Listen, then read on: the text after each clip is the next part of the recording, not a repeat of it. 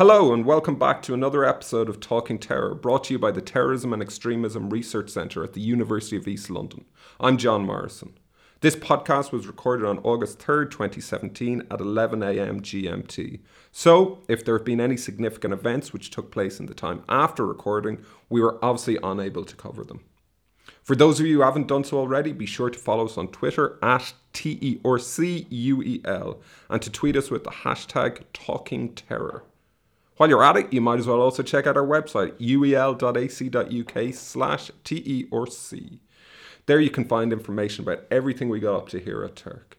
Included amongst this is information about our research, our MSc in Terrorism and Counter-Terrorism Studies, future guests on this podcast, and our exciting new book series with IB Tauris.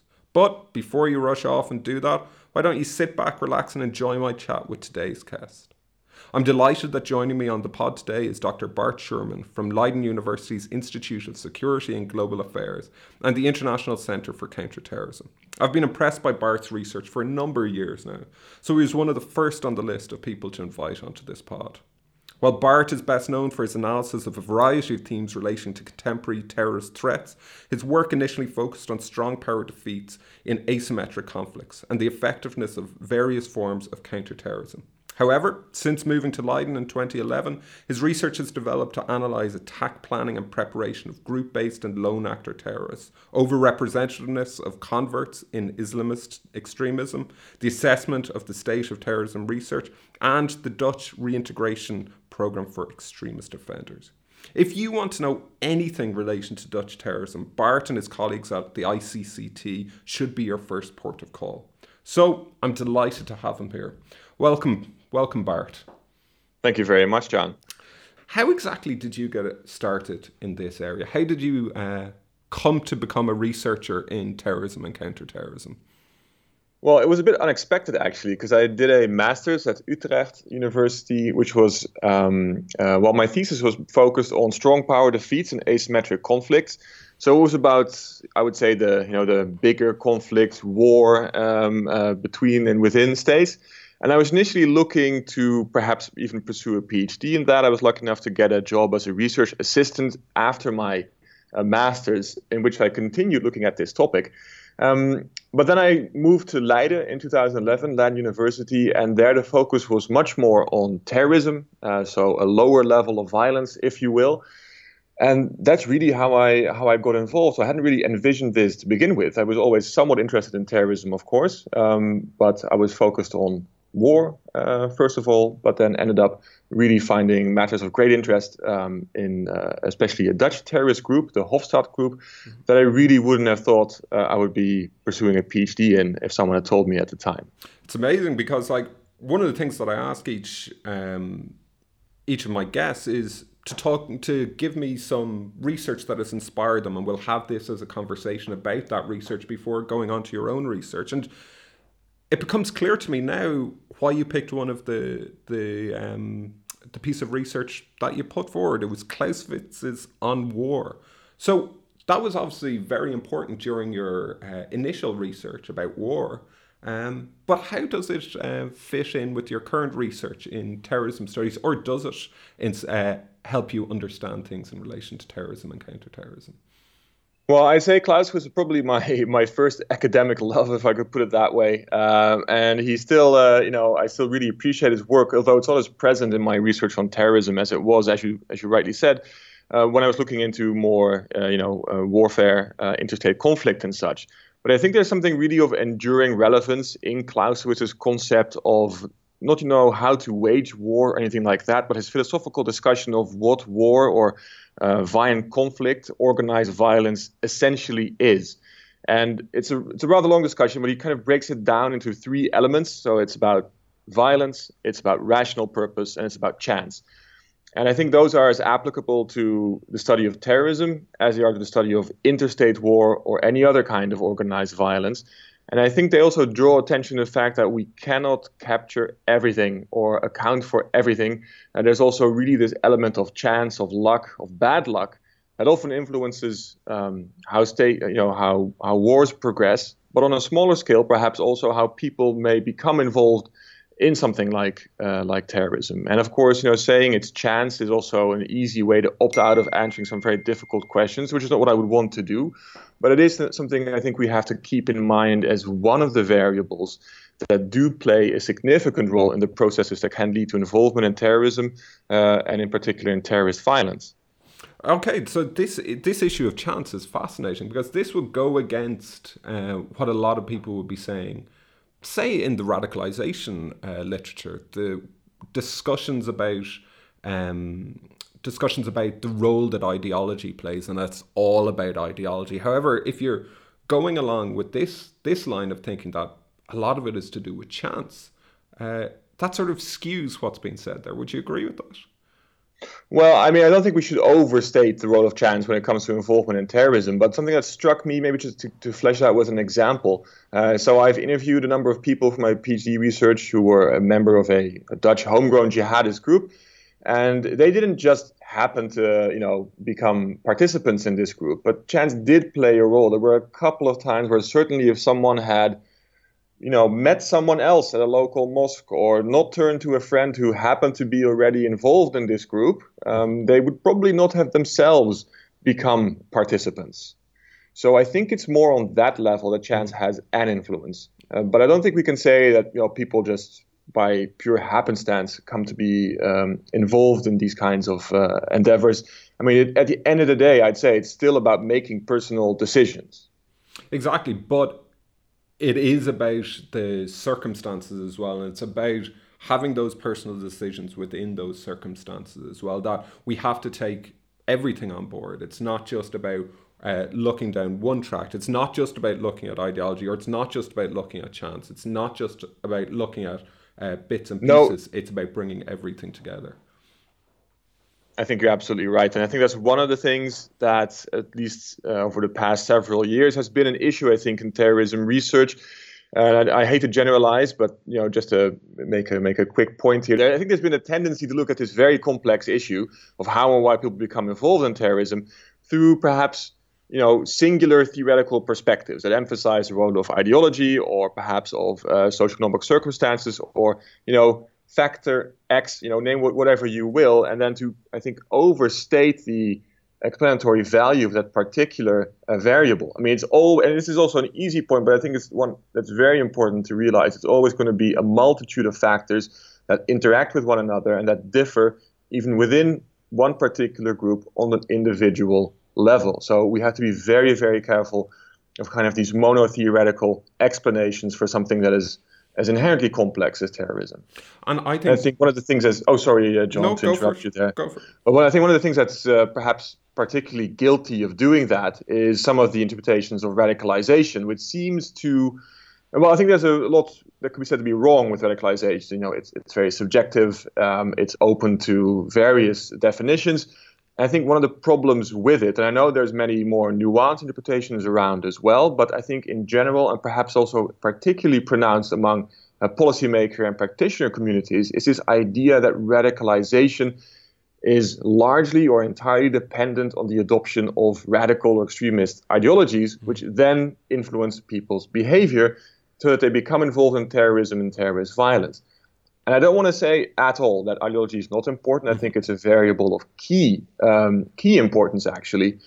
But it's far too simple to say that this is, the main explanation governing these involvement processes. We know for a fact that the vast majority of people with radical ideas never become involved in any way or shape or form in political violence.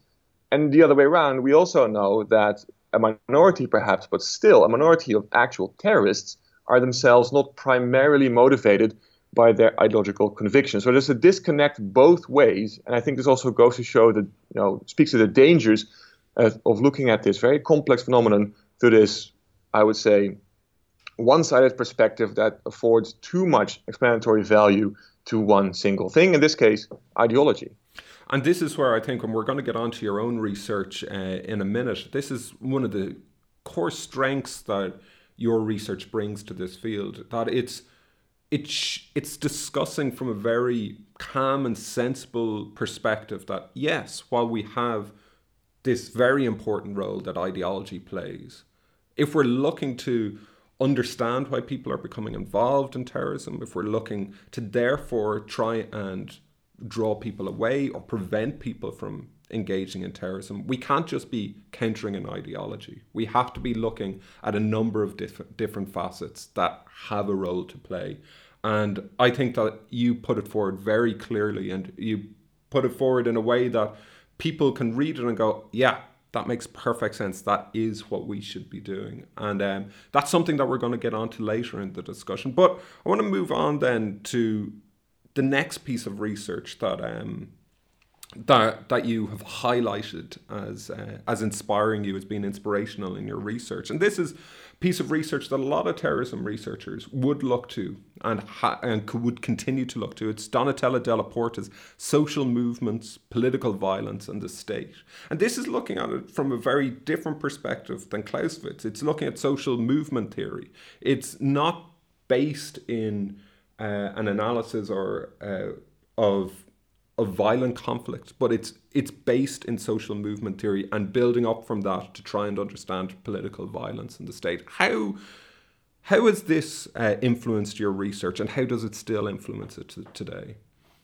Well, I think there's a lot to take away from Donatella Della Porta's work, and she's a very, very prolific author as well. And I think that particular book, one of the main things that I took from it, and its analysis of left-wing violence, left-wing terrorism in Italy and in Germany in the 60s, 70s, and 80s. And one of the things that really struck me was a point she makes, I think, very early on and then elaborates on further in the book, is that the involvement processes, so how and why people become involved in groups like this, that they are governed at different times by different explanatory variables, if you will. So put simply, or for myself to make it more easily understood, the reasons why people become involved, why they remain involved, and why some of them from this involvement go on to actually use terrorist violence, those cannot be understood usually through one singular analytical perspective, but we must use different analytical perspectives to fully understand each of these three phases, if you will. And so I think for what it did for me was it really forced me to adopt a very flexible analytical perspective and to realize that the reasons why people join a group like this might be very different, or at least subtly different, from the reasons why they stay, and why some of them will actually go on to use violence. So this really made me appreciate the inherent complexity of involvement in terrorism, and also gave me an idea of how we might be able to study it. Okay, that's really interesting. So have you found that what Della Porta was saying rings true when you're analysing groups such as the Hofstede group, when you're interviewing people who have been involved? Is that coming to pass, what she was saying? It has actually made a lot of sense for me. I've really been able to see that reflected in the conversations I've had with, particularly with people who were involved in this homegrown jihadist Hofstede group. One example is perhaps the clearest. It concerned an individual who was involved in this group and ultimately arrested for planning a terrorist attack, and reconstructing his involvement pathway. What struck me that the reason why he initially became involved had to do with what we could call structural level factors. So he couldn't get an internship because of job market discrimination against people of Moroccan descent. That didn't make him radical, but it merely meant that he had a lot of time on his hands. He was bored. He was meeting new people. He was more open to having conversations with individuals who otherwise had thought a waste of his time. And in one of those conversations, someone gave him the idea that him not having an internship had nothing to do with his being of Moroccan descent, but everything to do with his being a Muslim in a land of unbelievers. Again, this didn't make this individual radical all of a sudden, but it made him interested. This individual who told him this saw this and put him in touch with other people within this Hofstede group. And then we see a shift in this involvement process. So it was initiated by this job market discrimination, perhaps also what we could call a chance encounter with this older Syrian gentleman who gave him this idea about the unbelievers, if you will. And then he enters this group and other dynamics take hold. And in particular, the one where he just simply gets along very well with his people. Now, it's always important for me to emphasize this wasn't someone who was deprived of friends or anything like that. But these people really embraced him as if he was their lifelong best buddy. And he enjoyed it. And these were nice people, which is something we often don't think about when talking about extremists or terrorists. But it seems that they were generally. And it was this feeling of belonging and this feeling of friendship that made him come back to this group. So this remaining involved in this Hofstad group had much more to do with the social aspects and with the ideology. The ideology only really came as he returned to group gatherings and as he was himself, more of an active participant in these discussions about what in their view was wrong with the world and with the Muslim Ummah, etc. Now, I was also curious, okay, so I understand how you got there and why you stayed there in this group, but what made you then decide to plan a terrorist attack? And here again, we see this shift in the involvement process, whereby he told me there was a couple of things. One was seeing a propaganda video. I mean, he'd seen many of these, but in this one, a Palestinian woman was mistreated by Israeli soldiers, and this Palestinian woman happened to resemble his own mother very closely. So it was this very personal identification. All of a sudden, it was like a slap in the face. Like, he'd been talking about all this perceived injustice for months, and it was time to do something. These were people just like your own family to him. And the second thing, which is kind of a crude point, I think, to people not in this group, was he was extremely inspired by the murder of Dutch filmmaker Theo van Gogh by one of his compatriots in this Hofstad group. Here was someone, my interviewee felt, who didn't just talk the talk, didn't just talk about all the injustice being perpetrated against Muslims or how they should deal with people who offend the Prophet, but actually did something about it in a very violent, but to him very inspirational way. So he was inspired to follow this role model. And the last thing I'd like to add was there was also a subtle sense of peer pressure, because this individual had been speaking about what they should do with unbelievers and with people who offend the Prophet, etc. And now someone shows what actually they can do with these people. And in the setting he was in this radical group, it was very hard to then say, oh, but I didn't really mean it. All those words were just, me posing. So there was this subtle group pressure for him to also turn his stated convictions into action. So we see personal identifications with victims of perceived injustice, we see following a role model, and we see these group pressures pushing him towards committing this act of terrorism, or planning this act of terrorism, I should say. And with all that in mind then, with all those different factors coming into play, what should this be telling those who are trying to design counterterrorism strategies?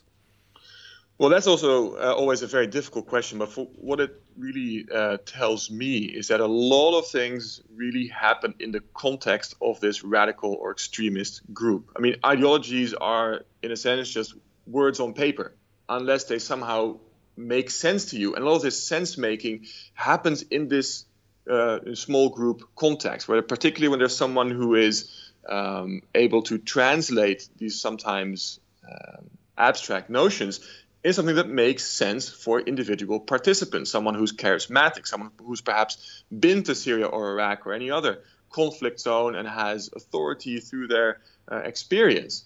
So I think we need to pay far more attention to what happens in radical extremist groups and perhaps devise ways to intervene in those processes rather than just focusing on the content of the ideologies being discussed. I suppose that person there is someone that's trustworthy in their eyes and gives them certainty about what's going on within the world, and someone that they go, okay, they've had these experiences, so therefore I can trust this individual, and that can then lead them on that path as well. Talking about Della Porta's research and what you were talking about there, it actually fits in nicely with the final piece that you said that has inspired you, the work of Max Taylor and John Horgan, a conceptual framework for addressing psychological process in the development of a terrorist. And they talk about this process model, about the different stages of involvement in a terrorist group, which seems to fit perfectly with that individual that you were talking about there, and with Della Porta's research as well. How is that fed into then your analysis of people such as this and in the topic as a whole? Well, I think you already explained it very well. I mean, it fits really well with Della Porta's idea that you need to look at different phases from different perspectives to understand them correctly.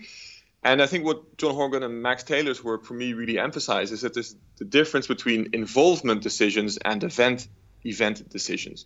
So not everyone who becomes involved in a terrorist group, be that the IRA or ISIS or you name it, not all of those individuals actually occupy what we could call frontline roles. Not all of them place bombs or kill people. Many of them are involved in logistics, in propaganda, in recruiting new participants, etc.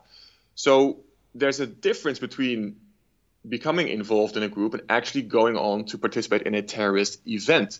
And I think this needs to be made very clear analytically, so we can also better understand what differentiates perhaps the pathways or the backgrounds of the individuals and the various roles they occupy.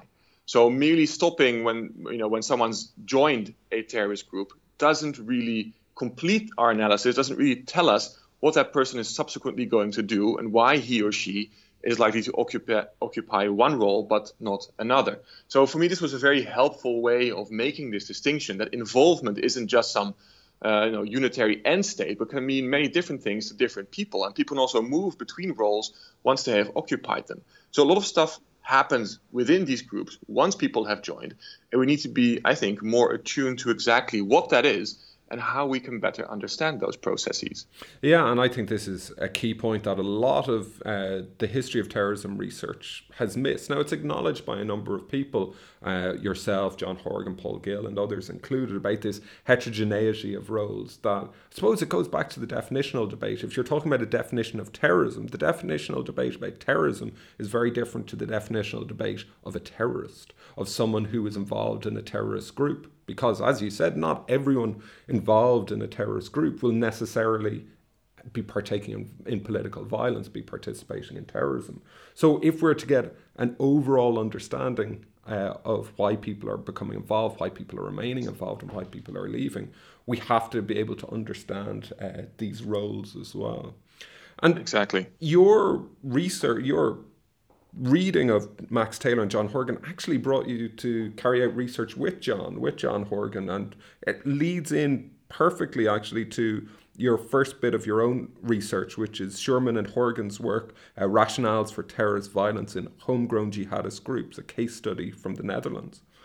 We've been talking about this individual in the Hofstede group. Could you, just for the listeners, give a bit of background to who the Hofstede group are and what have they been responsible for? Well, they were one of the, I think, earliest incarnations of homegrown jihadism in Europe. They arose approximately 2002, and they lasted, I should say, until 2005, when another round of arrests really put an end to the group.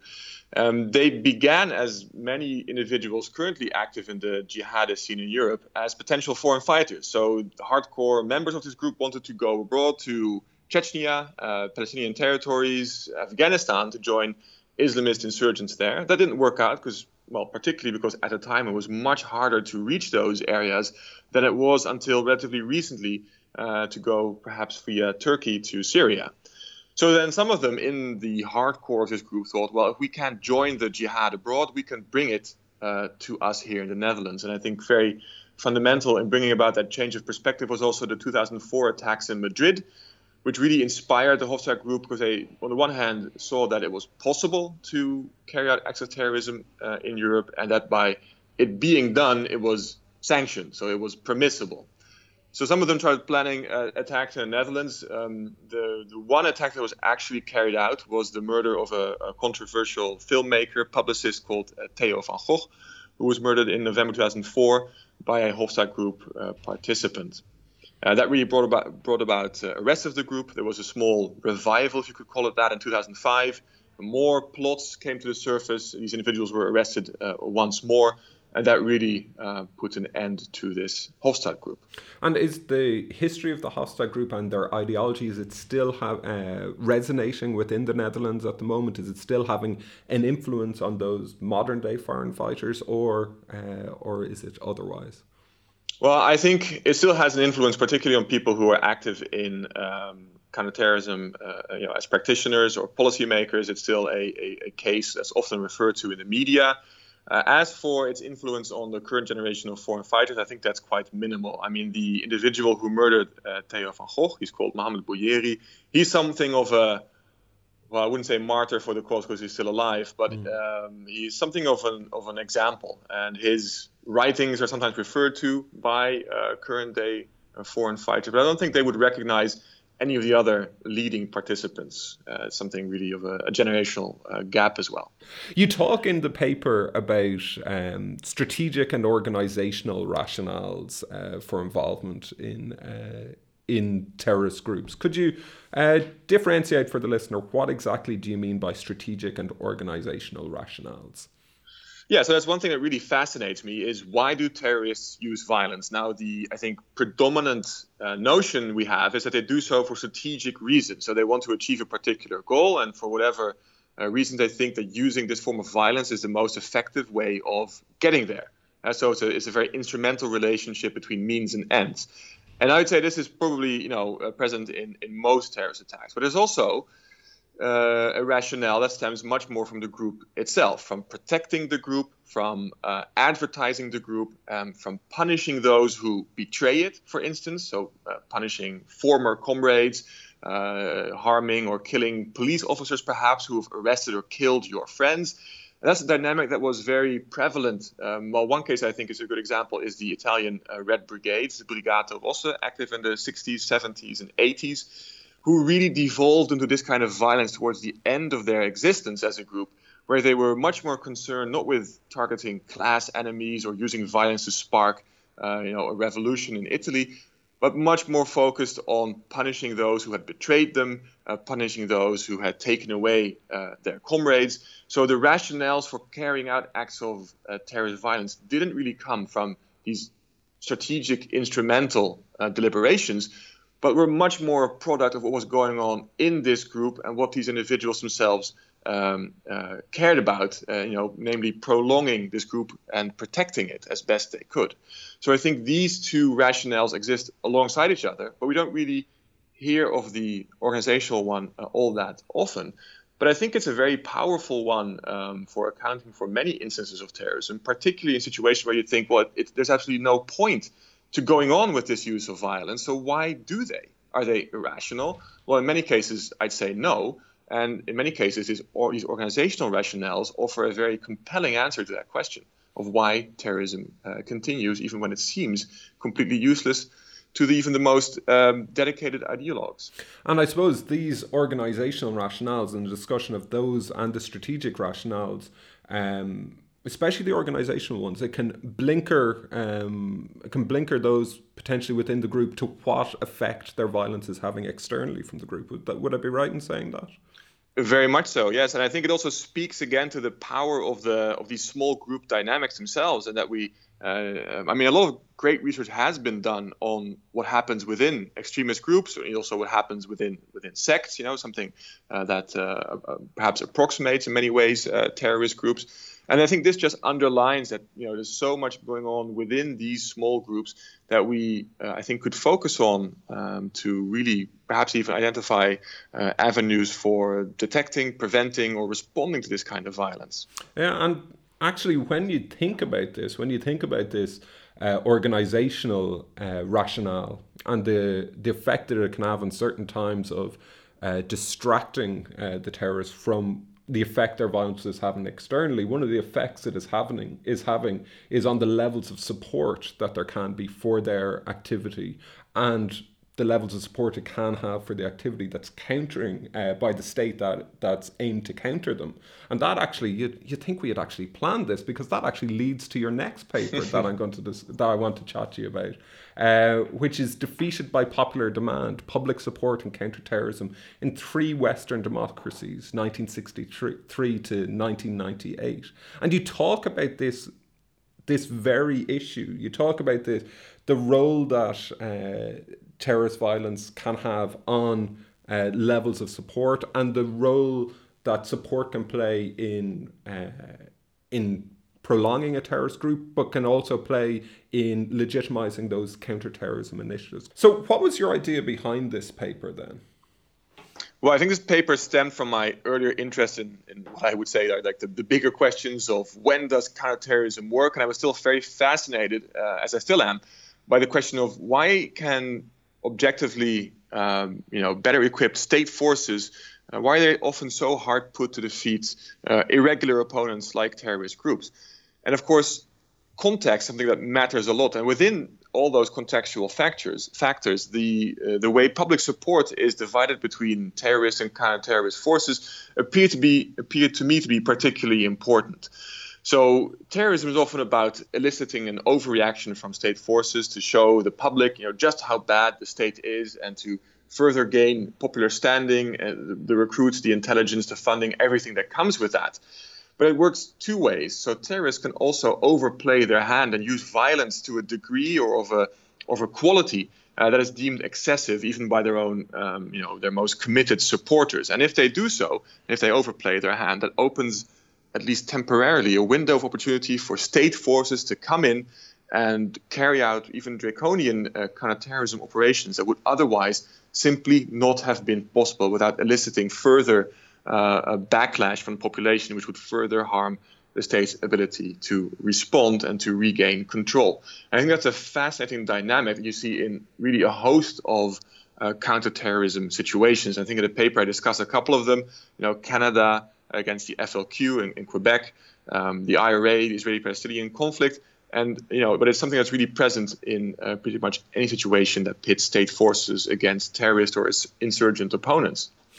And we're talking here in this about public support. Is there ever really large public support for terrorist campaigns? Well, of course, that's a subjective question. But for instance, in the 70s, it was, I don't remember, don't ask me the numbers, but it was quite substantial support among the left-leaning parts of the population for the Italian, the Red Brigades. Similarly, in Germany, at least among students, there was quite a level of support for the Red Army faction and similar entities. So, no, I don't think they were ever, able to call on this, mass popular movement. But there was certainly sufficient support for them to continue for a long time a campaign of covert violence. It afforded them safe houses, it afforded them funding, it got them recruits, sufficient recruits to survive multiple waves of arrest of members being killed. And of course, as a terrorist group, as long as you're not interested in actually holding and occupying territory, you don't need all that much support to carry out these operations successfully, but you do need a minimum of it. And I suppose this is one of the key points as well. It's not always about, when we're looking at levels of support, and it's not always about national support. Some of these groups, it's more reliant on very specific local areas where, as you said, they're reliant on getting safe houses. They're reliant on passive and active support there within the groups. And it's not only about, it's not just about what an overall national poll would say. And I think it does come across very well within the paper as well. Okay. So why did you pick these three cases, the case of Northern Ireland, Italy and Canada? Well, I think they just stemmed really from the project I was doing after my master's, which was part of a larger research endeavor looking into the effectiveness of counterterrorism. And I think I was simply tasked with those case studies. So I thought they could be, a good basis for an article. And actually, going back to what we were talking about before, when in the lead into the discussion about this article, we talked about how the organizational rationale can blind the group to what effect it's having externally on levels of support and so on. And you bring in cases in here in relation to Italy, in relation to the Aldo Moro killing, and in relation to the FLQ in Canada, in relation to Pierre Laporte. Could you go into maybe one or both of those to explain the effect that these attacks had on the group, and more importantly on the state's responses to these groups? Sure. So I think all of them are interesting, but let's talk about the Red Brigades in Italy. So this was a left-wing terrorist group active in the 60s, 70s, 80s. And at least initially, they could count on, let's say, significant support from members of the communist left, the more far left groups in Italy, particularly among students. And that support enabled them for quite a long time to carry out their activities. But as they progressed and as a new generation of militants stood up in the 60s, they became ever more violent and less discriminate in their targeting. So at one point, this group also began to target what were objectively supporters, communist trade union members. And this simply went way too far for most people who might initially have thought, at least somewhat positively about this group and its aims. And as they became too violent towards their erstwhile supporters, support dried up. They had fewer people to replace losses. Fewer people were willing to provide them with such things, such necessities as safe houses, as money. And there was also a larger willingness or more leeway for the state, who had so far not really made the best impression countering left-wing terrorism in Italy, and also in particular through allegations of collusion with right-wing extremist terrorist groups. So there was more leeway all of a sudden for the state to step in and quite aggressively pursue this group than there would have been had they maintained at least this modicum of popular support that they had. So I think that matters a lot to their ultimate demise. So on the one hand, their support dried up. They had fewer people joining them, fewer people willing to give them the other essentials needed for a campaign of terrorism, and there was more leeway for the state to step in and really aggressively pursue this group and its members. Okay, so with all this in mind, we were discussing there terrorism in 3 Western democracies from 1963 till 1998. And what you would be best known for, Bart, is, for a lot of people, as I was saying in the introduction, is your analysis of terrorism and the Netherlands. And that leads on to the final paper that that we're going to focus on of your own research. It's a paper that you did in 2016 with Edwin Bakker, and it's Reintegrating Jihadist Extremists, Evaluating a Dutch Initiative, 2013 to 2014. Now, this paper I found fascinating. I found all of your papers fascinating, of course, but this one is slightly different to your traditional academic paper. Could you give a bit of background into the origins of this paper and what you and Edwin are talking about and describing in it? Sure, of course. So in 2012, we were approached by the Dutch National Coordinator for Counterterrorism and Security, a government agency, and they were quite concerned that so far in the Netherlands, whenever someone convicted of terrorism or extremism-related offenses was released from prison or released from probation, there wasn't really any specific program or initiative to really reintegrate them with an eye to minimizing the chance of recidivism, terrorism-related recidivism. So they had set up a particular initiative to improve this together with the Dutch Probation Service, but they wanted to know whether their efforts were actually worthwhile. So from the get-go, they invited us, or they asked us to carry out what we could call like a real-time evaluation to chart this project's progress and to give some idea of whether or not its goals were being met. So that's when we stepped in and we did a 1-year evaluation of the rollout period of this program, I should say. And currently, my colleague Lisbeth van der Heijden is carrying out a 2-year follow-on study to see, how it's developed in the interim and whether we can say a bit more about its effectiveness. And one of the things that stands out here in this, and I fully support it, is that academics working alongside practitioners and using our academic understanding, what we've gained from our own research, to help those who are involved from a practitioner point of view. However, as you know yourself, there are those who would be critical of that approach. What would you say to those who are saying, no, as academics, we should be divorced from all engagement with practitioners and with the state? Well, I wouldn't agree with it, I think, quite obviously, but because I think terrorism is a topic of such high societal relevance as well. And I think the key thing here is perhaps not so much whether or not you engage with practitioners or the state, but whether you do so objectively. And as soon as, of course, someone gives any indication that their research is being colored by the preferences of the funding body or the practitioner you're working with, that's a very grave situation, I would say.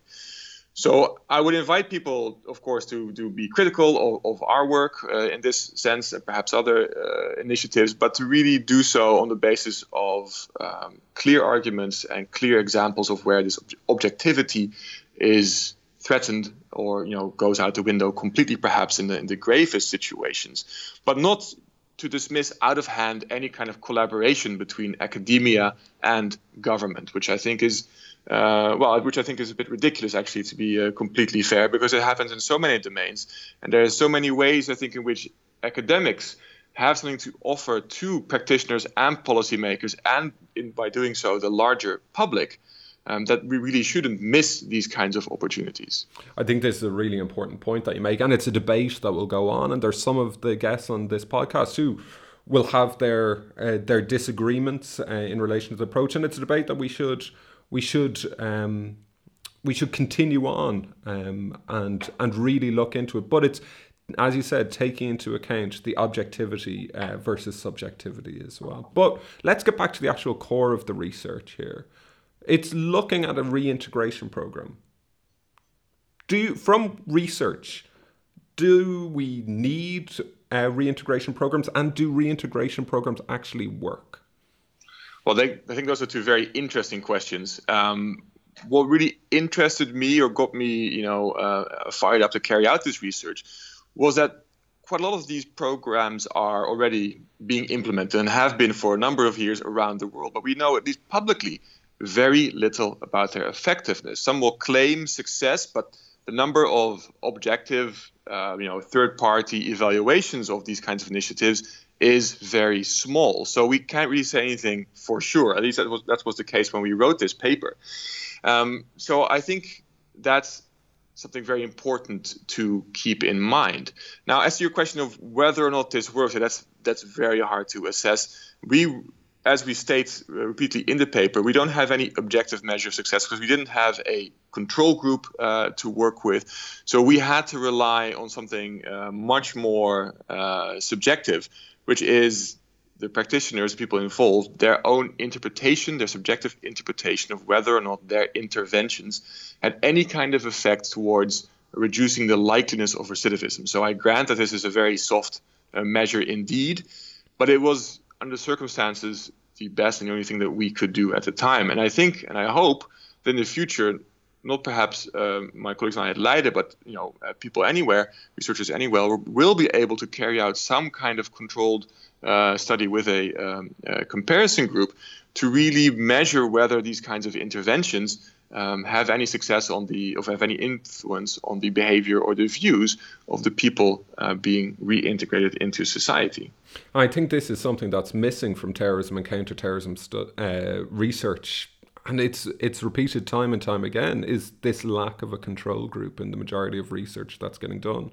And it's an important point to raise, but it's a difficult problem to solve, as yourself and Edwin rightly point out within the paper as well. So let's take a step back for a second. Let's get a bit of context. What exactly did this reintegration program look like, and who was involved in it? So the main party involved in it is the Dutch probation service. And I think the main difference here is also in the amount of time that they have to work with what they call clients. So usually they are kept to a quota. They have to write a number of reports in which they advocate particular measures for the reintegration process. And other colleagues of theirs then oversee this reintegration process. Now, the difference for this particular program is that this distinction between people who report on clients and those who carry out the reintegration, that ceased to be. So someone oversaw the entire process through the reporting phase, ending with the actual reintegration phase, which could last years. So this was to build up also confidence and trust with the client, and to better get a grasp of whether these people were being honest or perhaps leading someone on. And the second thing to come with that, of course, is that funding was made available so that this time could be spent on these individuals. So there were some structural changes to the way in which this work was carried out. Another very important difference is that this was a particular team within the Dutch probation service. They were given quite extensive and ongoing training with regard to terrorism, jihadism, radicalization, you name it, so that they are better able to understand and interact with their clients. And there was also specific, what they would call de-radicalization component. When deemed applicable, these clients would be put in touch with de-radicalization experts to discuss their worldviews and to try and infuse at least a sense of gray in what were often very black and white, right or wrong ways of looking at the world. So I think those were the main differences. So, would I be right in saying when we're looking at this that there was actually a bit of tension within the teams between those who had a focus on de radicalization and others who had a focus on what we would call disengagement? Yeah, there was actually. It was quite interesting that more on the, I would say, the government side, the agency interested in setting up this program in the first place, there was a stronger focus on de-radicalization. They were really interested in getting these clients to abandon their oftentimes jihadist worldviews in favor of something in which violence is not seen as legitimate. On the other hand, most of the probation service professionals, based on their own working experience, held a view that, well, to begin with, it's very hard to change someone's fundamental way of looking at the world, and it may not even be necessary. I mean, we can disagree with people holding radical or extremist views, and they are often very abhorrent views, but as long as they don't actually break the law, as long as they don't actually directly or indirectly support the use of terrorist violence in any way, we could still consider their reintegration a success, even if they don't abandon their points of view. So this was quite an interesting discussion about de-radicalization on the one hand and what we could call disengagement on the other. But as we argue in our paper, we didn't really see it as a fundamental problem, because I think both avenues towards reintegration can really exist alongside one another. I mean, some individuals' de-radicalization efforts might be more effective or necessary. For others, it makes very little sense to talk about ideology because maybe they weren't drawn to this involvement in extremism and terrorism through ideology primarily in the first place. So rather than focusing on one or the other, I think having both of these avenues in there, disengagement and DRAD, actually affords a program like this some flexibility and perhaps makes it better equipped to actually work towards recidivism reduction. And I suppose it goes back to the point we were discussing about earlier, that one person's rationale for engagement with the terrorist group or continued engagement with the terrorist group can be very different to someone else's. So therefore, that we need to be able to tailor these programs for individuals who are engaged with it as well. One of the things I found really interesting about the paper is that it was mentioned about the presence of PTSD in some of the clients. Did you get a sense of what had brought this on or how this was affecting them? Well, that did occur. So in several instances, there were clients where there was an indication that they were suffering from PTSD, or probably based on what they had seen while abroad as foreign fighters. And well, there were attempts were made to get them to seek treatment for their PTSD as part of trying to better equip them for a life outside of prison, in which they would have to deal with all kinds of stressors, and addressing or perhaps even removing this problem was seen as a big a step towards a more successful reintegration efforts.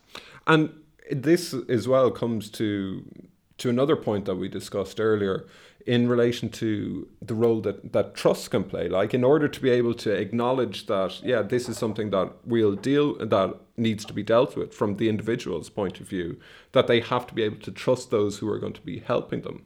And not just in relation to their PTSD, but in relation to the reintegration program as a whole. How did the team go about fostering this trust, or attempting to foster this trust in the individuals?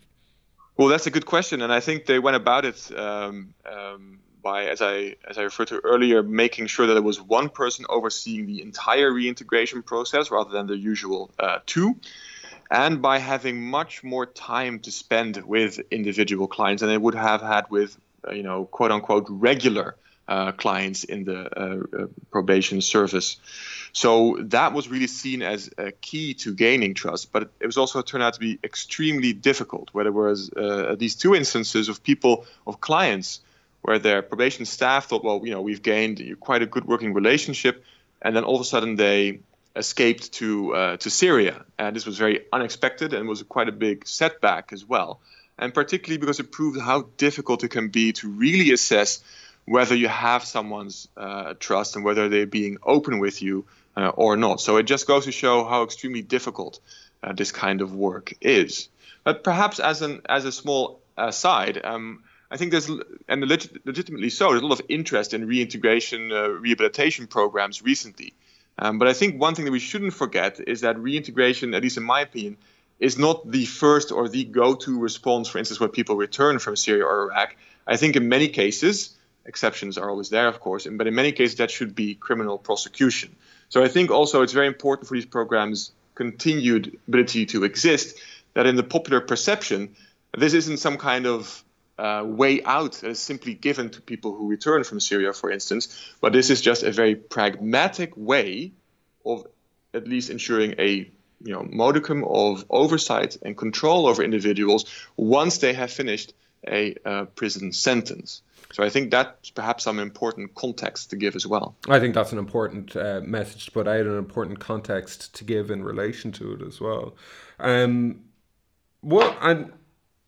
You talked there about a couple of the clients going to Syria during it. And in a discussion about them and the other clients as well, we found that the notoriety of two of the clients had a significant influence and in relation to the program itself. Could you discuss the role that notoriety may have had? Of course, yeah, that was quite interesting. So there were, of these clients, two were really well known, basically because they were former participants in this Dutch Hofstadgroep. So they'd been, in the media and everything. But perhaps objectively, some of the other people who were clients in this program at the time were, one could say, more dangerous or had more relevant skills to committing acts of terrorism or more relevant experience. But because they were unknowns to the general public, getting, for instance, municipalities to help the probation officers with such things as finding accommodation for these individuals or starting a debt relief program and initiatives such as those was far less complicated. So the notoriety could be a real impediment to successfully reintegrating these individuals after their prison sentences. Yeah, and it does make it tricky, all right. It does make it especially tricky if we are to attempt something like these reintegration programs. Actually, one of the questions I should have asked at the beginning is, how did yourself and Edwin go about evaluating it? What kind of methodology did you use? So what we tried to do is look at three things. We looked at the program theory, so the assumptions underlying this reintegration program. What were the outcomes that were being worked towards, and what kind of interventions did these individuals have in mind? So what do they think would work towards achieving their goal of lowering the likeliness of recidivism? Then we also looked at the process itself. So how did the implementation of this special project go? Were all the agencies involved willing to work together? What kind of obstacles were encountered, etc.? So very practical things. And finally, we tried to have at least some measure of its effectiveness by talking about the perceived effectiveness of this program as seen by the staff involved. So it was along those three axes that we asked our questions. And to get a measure of how the program developed over time, we held 3 rounds of semi-structured interviews with program staff and with the staff from the Dutch counterterrorism coordinator to see if we could, assess progress on all these avenues. We would have loved to have spoken with the clients themselves, but at the time, this was deemed to have been a harmful intervention, something that wouldn't have helped their reintegration process. So we were not allowed access to these individuals, unfortunately. And with those measures in mind, what did your findings show? Well, many of the things were very, very practical. We already talked about what I think the most interesting findings were related to these underlying assumptions, and that really manifested itself in, on the one hand, the government agency who funded this whole program really saying we want de-radicalization, and the probation service staff more or less on the whole being of the mind that disengagement, so getting people to abide by the law without changing their radical mindsets was really the most realistic and best outcome to be hoped for. So that in itself was interesting. One thing I found quite worrisome, that success was never really made explicit. So they wanted to reduce the chance of recidivism, okay, but by how much? When could you say this program is effective? And then by not making that measurable, it's very hard to say whether you've met your goals. Because if we look at recidivism in general in the Netherlands, the latest data I have is that approximately 50% of juvenile and adult offenders will come into contact with the authorities again within 2 years of being released from prison. Now, will we say that 50% is like the norm? Would that be acceptable for people who were terrorist offenders? Or do we demand 0% recidivism? Is that at all practical? Is that at all achievable? That's a very difficult discussion. Like where do we lay the what is success for us? But if we don't have that discussion, I think we're going to keep going in circles, and it's going to remain very subjective whether any of these programs work. And I think this is an issue not just in the Netherlands, but more broadly in Europe and perhaps across the world. As far as I know, at least publicly, there's very little information on recidivism rates for terrorist offenders. I know that Daniel Köhler in Germany has published some data on this. But it would be great if we had some more information that we could perhaps compare countries. So let's say in Norway, recidivism is only 30%, and in the Netherlands it's 50%.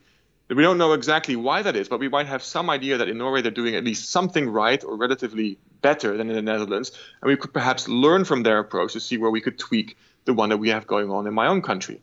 So, we might not be able to get control groups, but at least if we have some much broader level of a way of gauging success, that could also help us. But I think, again, that this data is by and large unavailable. And it would be great if countries opened up and actually measured this and made it available to the public. I think this is a really good point. And it's an excellent point that you make, that when we're looking at any of these initiatives, whether they're reintegration initiatives, whether it's a de-radicalization specific one, or whatever we're looking at, that discussion at the very beginning before implementation about what would success look like is a tough but vitally important one. And this discussion about recidivism in terrorism, there would be discussion that isn't based on too much data that's saying, well, recidivism rates within terrorist offenders is a lot lower than those within the ordinary criminal population as well, the non-terrorist criminal population. But as you say, we need more data on this, and we need to be able to analyse this much further before we can have those discussions about success properly. It's one of the areas that needs to be looked at in terrorism research a bit more.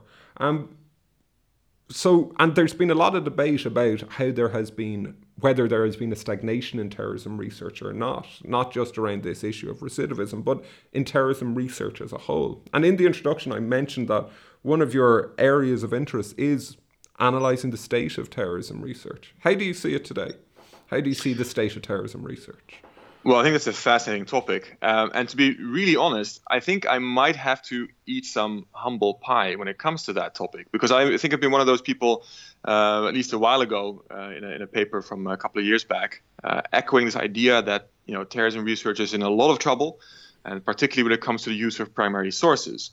Now, I haven't completely changed my opinion on this. I think the use of primary sources in particular still remains an issue. It's far too few and infrequently used, and it's one of the reasons why it's so hard to empirically assess the many explanations we have, for instance, for involvement in terrorism. I mean, there's over 50 have been inventoried by Alex Schmidt, I believe.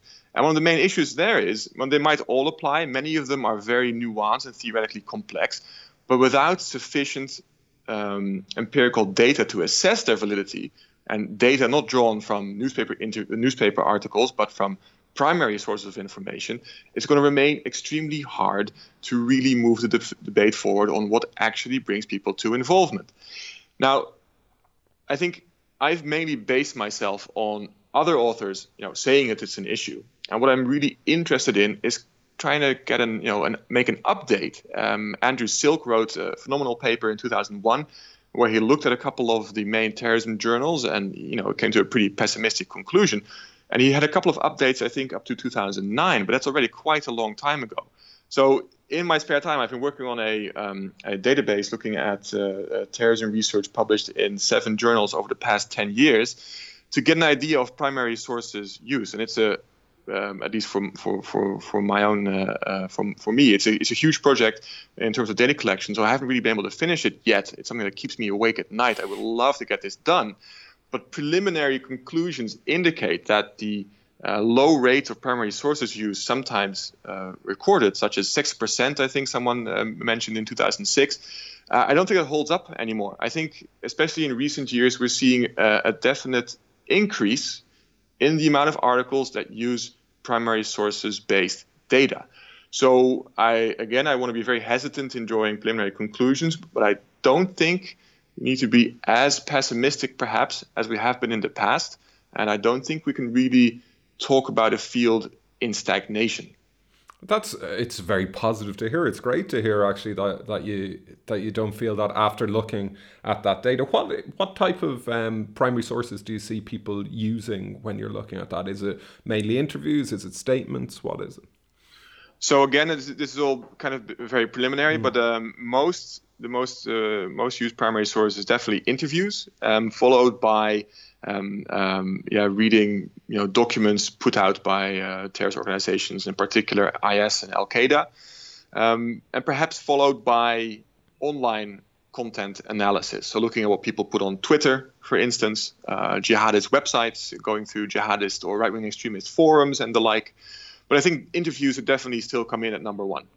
I think as well, like when we're entering this stagnation debate, whether it's a stagnant area or not, one of the things, it's not just about the data that's being used, but it's the questions that are being asked.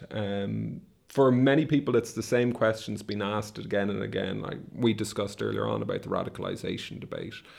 Do you think that there are any questions, we talked about recidivism there, but are there any other questions that need to be asked that aren't being asked within this area? Well, one particularly, I think, fascinating topic would be to not just look at the people on the sharp end, as in the people who actually commit terrorist attacks, who I think rightly so, okay, but who we focus on maybe a bit too much, but to compare them with their, let's say, compatriots in their groups who often don't use violence. So how can we better understand why certain people within terrorist groups actually go on to plant bombs, kill people, whereas others don't occupy those what we could call frontline positions? So some kind of perhaps control group study, or at least a comparison, I should say, between people who in similar circumstances, so within particular terrorist groups, one, choose to use violence and others who do not. I think there's some research going in that direction. I think it would be very fascinating to follow that up more extensively. It's a really interesting topic, and it's one that I think really does need to be looked at more in depth. We're just finishing up the podcast now, and with that in mind, and actually you wouldn't think it from hearing the depth of Bart's research, but Bart has just actually finished his PhD. He's not someone who's been around for years doing this kind of research. You're someone who's just finished your PhD. You've done an amazing amount of work in that short space of time. With that in mind, what advice would you give someone who's just starting out their PhD now on this broad area of terrorism and counterterrorism? Ooh, that's a tough question, and it's going to make me feel very old giving advice. Well, I think coming back to an earlier point, so I don't think terrorism research is in as bad a shape as it's sometimes made out to be, as I've perhaps myself sometimes claimed it is. That being said, I don't think there's not plenty of room for improvement. And I think one of the main areas is still, if you can get your hands on any kind of first-hand data, empirical evidence, in many instances you'll have a treasure trove to work with. So there's many ways in which you can go about it. It doesn't have to be super dangerous field work in Syria or something like that, which I would advise against very heavily. But particularly with the opportunities for gathering data online or perhaps carrying out evaluations of government programs, there's so much that can be done. And I think we really still need to gather more of that first-hand information and use it not just to develop new theories, but to assess the ones we already have, to see if we can somehow shift those that, while likely or while they make intuitive sense, might not actually be empirically substantiated, from those that really are amassing a lot of empirical validation. So I think data collection, there's lots of room there to really make a contribution to the field. I think that's a really good point to finish up on. Actually, it's a good message to finish today's pod with, and I think it's been a really interesting discussion. I could talk to you for hours about your research, Bart, and I would strongly advise anyone who's interested in this kind of research to go onto our website, uel.ac.uk/TERC. There are links to all the research that we were talking about here, Bart's own research, as well as the research of Taylor and Horgan, Clausewitz and Della Porta, which we discussed earlier on in the pod. I'd just like to thank you, Bart, for chatting with us today. I'm looking forward to following your research over the next few years. I'd like to thank Jamie Murray for editing today's podcast. There were a few disturbances on Skype, so Jamie's got a tougher task of editing today than he does on other occasions, but I'm sure he's done a great job. I'm sure he's probably cut out this bit where I'm thanking him now. So, thanks again, Bart, and be sure to tune in next week for the next episode of Talking Terror with the Terrorism and Extremism Research Centre at the University of East London. Okay, goodbye. I hope that you found that chat with Bart Schuurman as interesting as I did, and I think it was definitely something worthwhile. Next week, if you want to tune in, you'll get to hear my chat with Professor Erica Chenoweth. In that discussion, Erica will be talking about how the works of Max Abrams, Martha Crenshaw, Jeremy Weinstein has influenced her career, as well as the influence of Zlata's diary on her career. As well as discussing all that, we'll be talking about Erica's own research that looks at why civil resistance works, terrorism and democracy, and her work with Laura Dugan, which was discussed in a previous podcast, looking at moving beyond deterrence, the effectiveness of raising the expected utility of abstaining from terrorism in Israel. So I do hope you can join us for that chat. Okay, until then, goodbye.